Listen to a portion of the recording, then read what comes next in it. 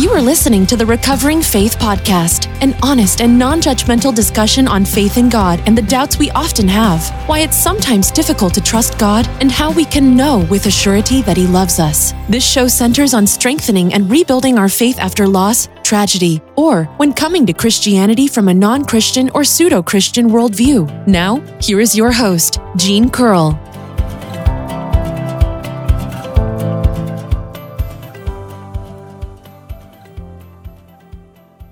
Hello and welcome to Recovering Faith Podcast.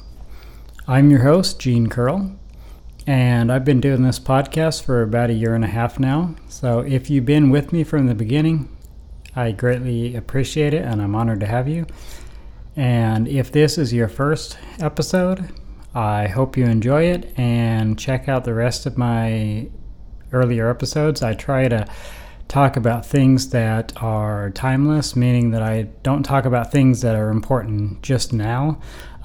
Pretty much everything I talk about is going to be as important 10 years from now or 10 years ago as it is today.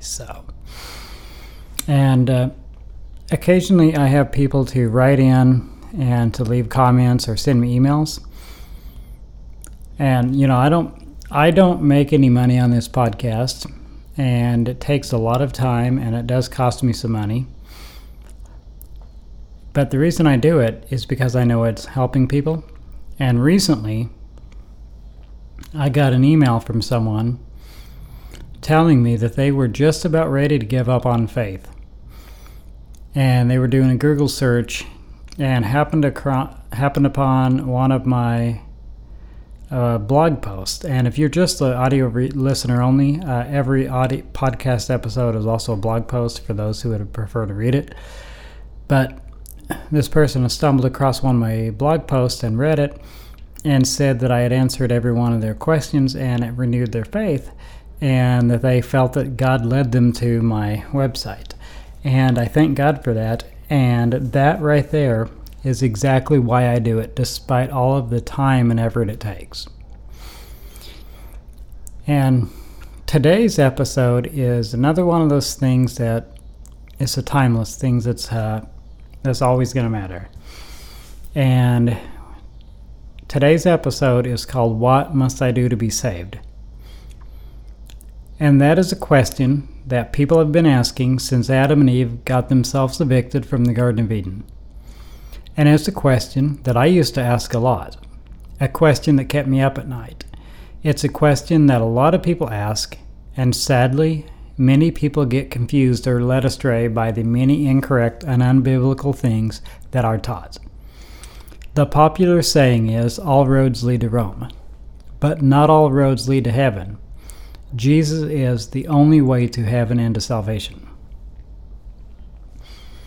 For as long as I can remember, I've been extremely interested in God and religion, and even as a child, I wanted to know what God's will was for my life, and more importantly, what I must do to be saved. But it was not easy to get answers. When I was a child, the internet was not really a thing, so the only place I felt I could turn for answers was my parents, and the occasional Chick tract that I found in a truck stop or laundromat. The Chick tract on salvation is, by the way, spot on. But my father was upset when he caught me reading it and said that anything that did not come from him was from the devil. When I was growing up, my father was a pastor, and as I alluded to, he thought that he was the only pastor worth listening to. I tried to pay attention to my father's sermons. I really did. But my father was far more interested in proving how smart he was than making sure that people could understand the message and came to Christ as a result of his sermons. I rarely got anything out of my father's sermons because not only did he not make any attempt at making it simple so that everyone could understand, he seemingly went out of his way to make sure that it was as complicated and convoluted as possible. And despite all of that, he was always upset with me for not understanding his sermon. There may have been a few times while growing up when my older sister and I got bored with the sermon since we couldn't understand a word of it, and said that we had to use the restroom so that we could leave the sanctuary and find some mischief to get into. There may have even been a time when my older sister convinced me to draw on the bathroom wall with crayons, and there may have been a time when she convinced me that the air freshener in the bathroom tasted like strawberry and that I should eat it. And there may have been a time that we really got in trouble for that. My father, by the way, is not alone in favoring sounding smart over being understood. And a lot of pastors are far more interested in sounding intellectual and having adults swoon over them and tell them how great of a preacher they are than they are in making sure that everyone can understand. If one person who would have accepted Christ had they understood, not accepted Christ because they did not understand, then that sermon was a complete and utter failure, and the pastor has failed as a pastor. I'm not suggesting that the average sermon should be aimed at children and the uneducated, but at least the most important part of the message should be simple enough so that a child could accurately say what the sermon was about, and what the Bible has to say on the subject that was being taught. And every sermon, regardless of the topic, should lead to Jesus and the cross. Sometimes, at church services when I was a kid, I wanted to go up to the front when there was an altar call, but I never did, because my father had so confused me about what it meant to give your heart to God that I was not only unsure about how to do it, but was afraid to try. I knew, without a doubt, that if I ever walked to the front of the church during an altar call, that instead of being proud of me, my father would have been upset that I did it without him telling me to do so. Whenever I asked my father what a person had to do to be saved, he made it overly complicated and basically told me that I could not give my heart to God and that I should just forget about it until he told me otherwise. Even though I knew I would not get a clear answer, I often asked my father what I had to do to be saved, and he never gave me a clear or completely biblical answer, and I felt like I was chasing a moving goalpost. Looking back, I can say with absolute certainty that my father failed me, both as a preacher and as my father. My father often said that a person could not give their heart to God until God called them to do so, which is true, but it was unclear to me how I would know when I was called to give my heart to God. Let me make it simple. If you are wondering if you're being called to give your life to God, then you certainly are. I grew up thinking that there was only one specific time that a person could give his or her heart to God, and that if they missed it, they would never have a second chance. And I was so afraid of missing it, I constantly prayed and told God that I wanted to give my life to Him. I was afraid that since I was not sure what being called would be like, I would not recognize the call and would not know that I had been called until I had missed it, and salvation with it. So long as you are still alive, regardless of how old you are, how many times you have turned your back on God, or what you have done, you can turn your life over to God right now, and you absolutely should do it.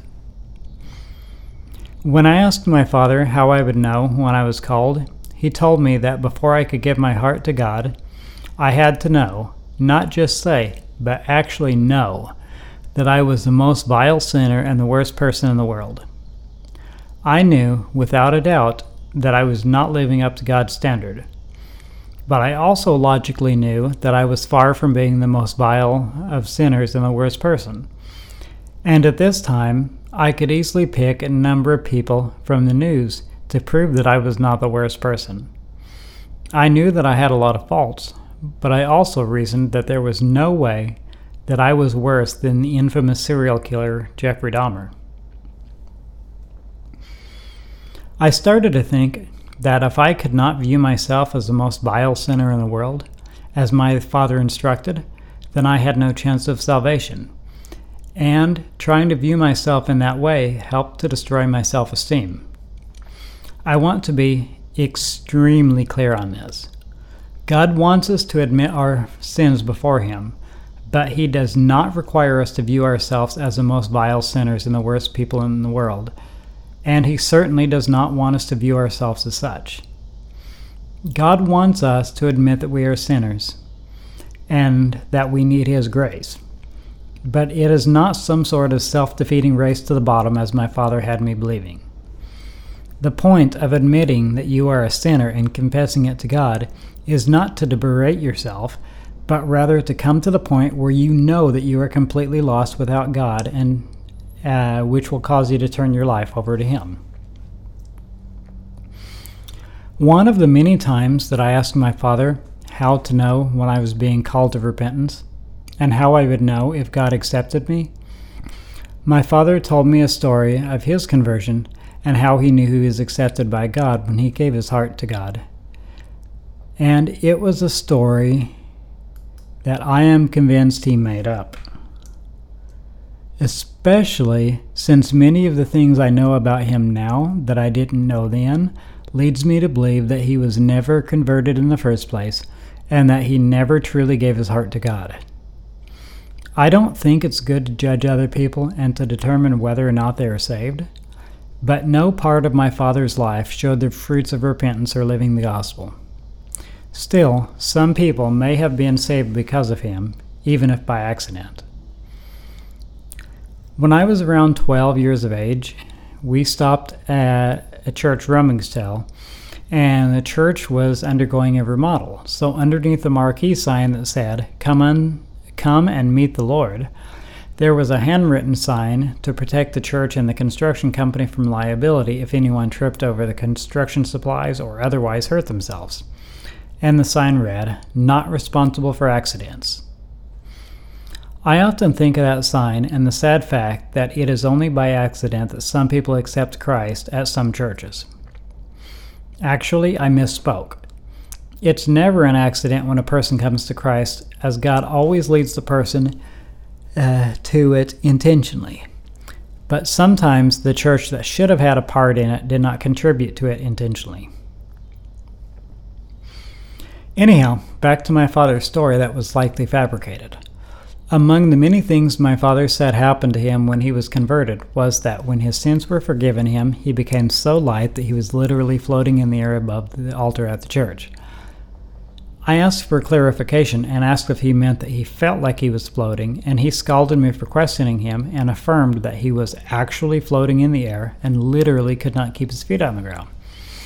I mean, that's a pretty high standard, and I never had any experience like that, though I have given my heart to God and know that I have been forgiven of my sins. And if I had been waiting for an experience like that, I would live my entire life thinking that God did not want me and that I would spend eternity in hell. There is no place in the Bible where people float off the ground when they repent, nor is there any biblical justification for it, and you should not expect such an experience. Not only are there a lot of preachers who care more about being praised than bringing people to Christ, there are also a lot of religious teachers or religious institutions who either misunderstand or intentionally pervert the gospel and say that salvation must be earned and that faith plus baptism or faith plus following the rules or faith plus something else equals salvation. Faith plus anything else is heresy.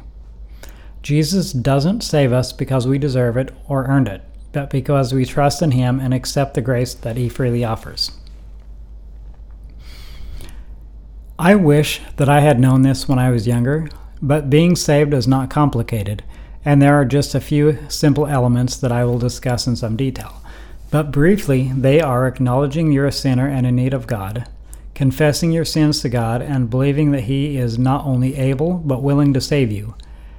And you have to accept Jesus as your Lord and Savior, and then try to live a life that He would approve of. The first step of salvation is to feel our need for salvation and know that all is lost without God, because no one would look for a Savior if they did not think that they needed one. As the Bible says in Romans 3:23, "For all have sinned and fallen short of the glory of God." So in order for a person to come to God, he or she must first be aware of the fact that they have fallen short of God's standards and are therefore a sinner. Unlike what my father taught, however, you don't have to feel that your sin surpasses the sin of all other people. You just have to know that you have fallen short of God's standards and that you can't make it without Him and need Him in your life. Feeling the weight of your sins and knowing that you need God to save you is called conviction. And it is being convicted of our sins that causes us to turn to God. Though he did a horrendous job of explaining it, being convicted is what my father was referring to when he talked about being called to repentance. In Luke chapter 18, verses 9 through 14, Jesus tells a story of two men who were praying to God. The first is quite comfortable with his salvation, as he mistakenly thinks he has earned it, and in his prayer he lists off all of his righteous deeds, despite the fact that Isaiah says our good deeds are like filthy rags. And he even thanks God that he is not a sinful man like the tax collector. On the other hand, the tax collector was aware of his sin and was not willing to even lift his head toward heaven and cried out, "God, have mercy on me, a sinner." Jesus said that the tax collector went away justified because he acknowledged his sin and his need for a Savior, while the Pharisee was not justified because he did not acknowledge his sins and did not see a need for a Savior, as he viewed his works as enough. It is quite impossible to accept being saved if you don't feel that you feel the need of being saved. And despite what some people think or teach, we all need God to save us, as no one can do it on their own.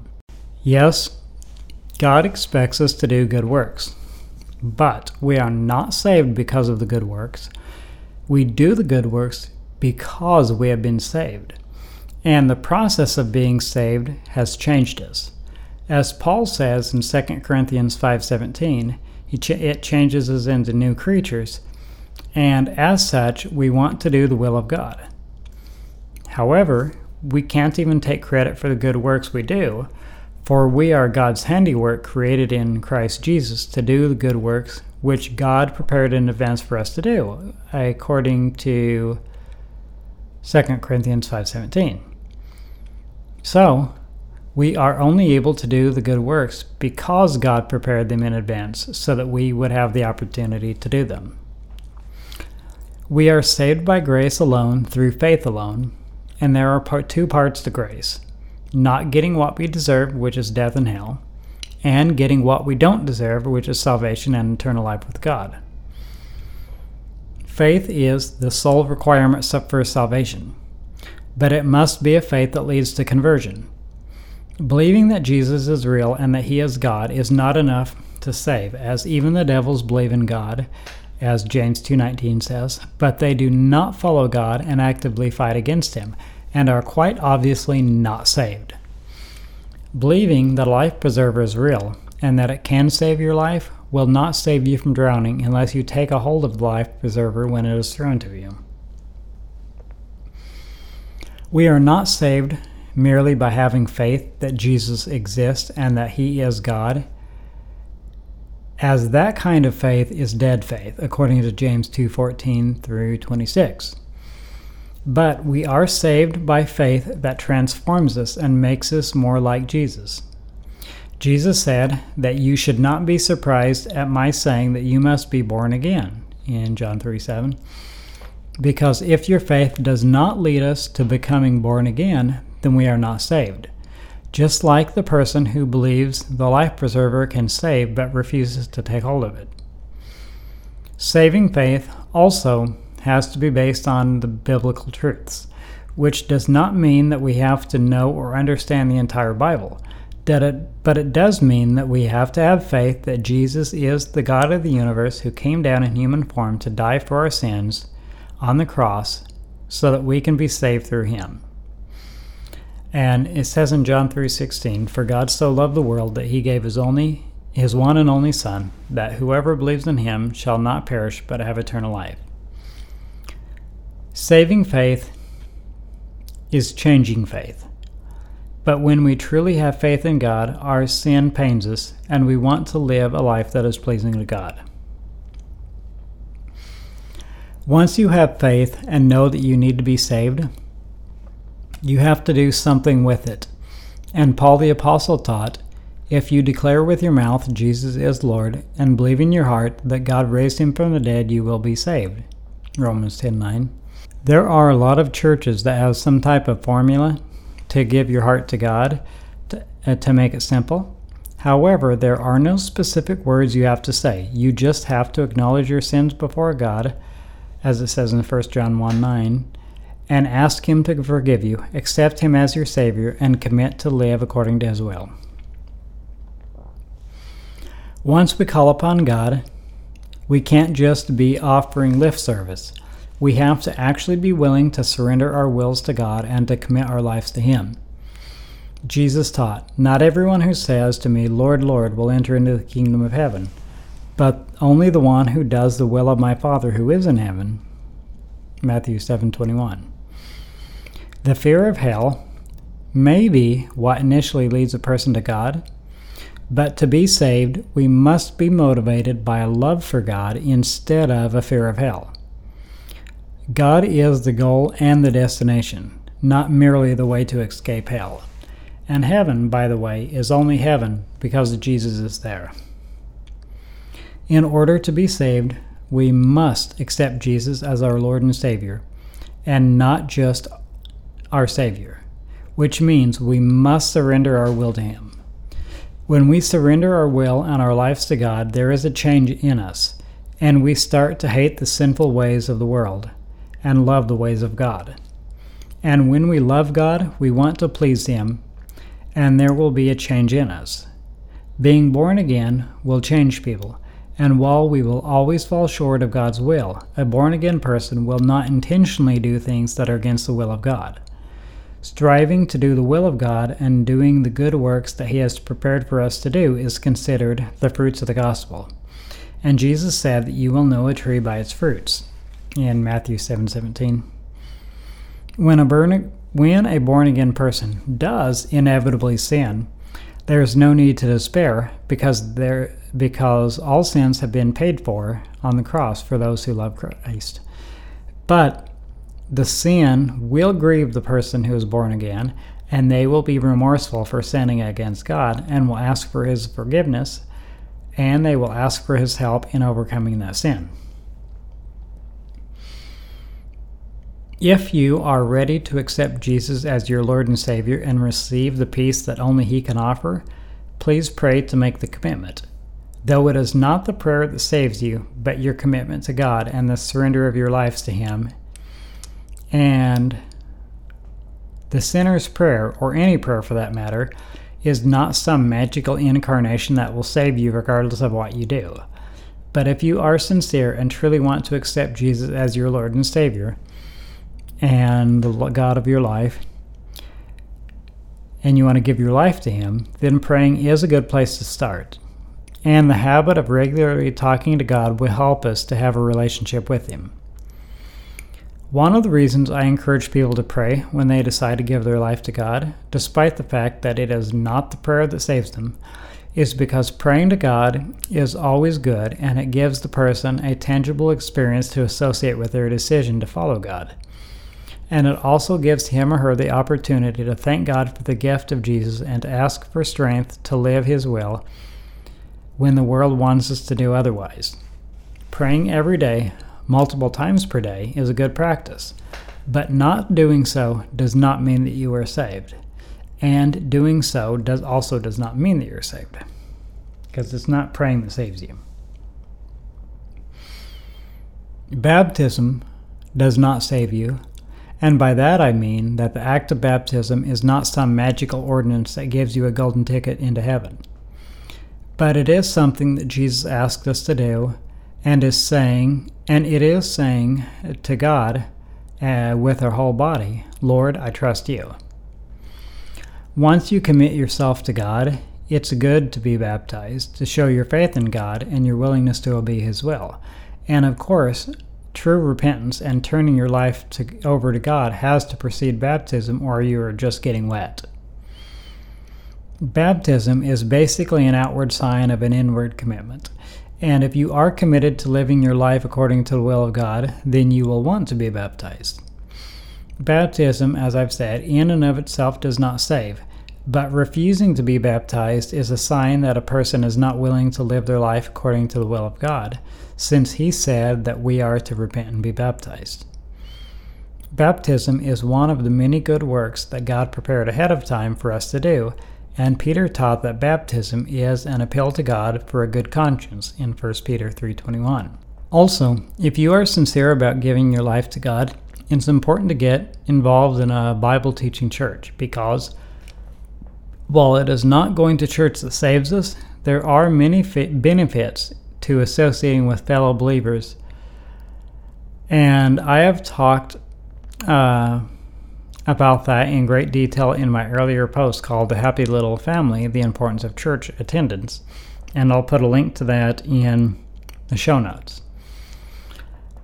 And some of the benefits of regular church attendance are learning more about God's Word, having godly friends who can strengthen you and help you in your life, and you them, and going to church helps to grow our faith and keep us accountable and living in the way God wants us to. But basically, long story short, what we need to be saved is we need to believe in God and believe and accept Him as our Lord and Savior, and to try to live our life in a way that pleases Him. If you have enjoyed this episode or gotten anything out of it, or if you know anyone who would benefit from it, please share it with them. If you enjoy this podcast, please consider leaving a 5-star review and a 5-star rating and a review on iTunes or Google Play. And again, I thank you for listening, and God bless. Thanks for listening to the Recovering Faith Podcast. Please rate and review this show and share it with your friends and family. You are loved.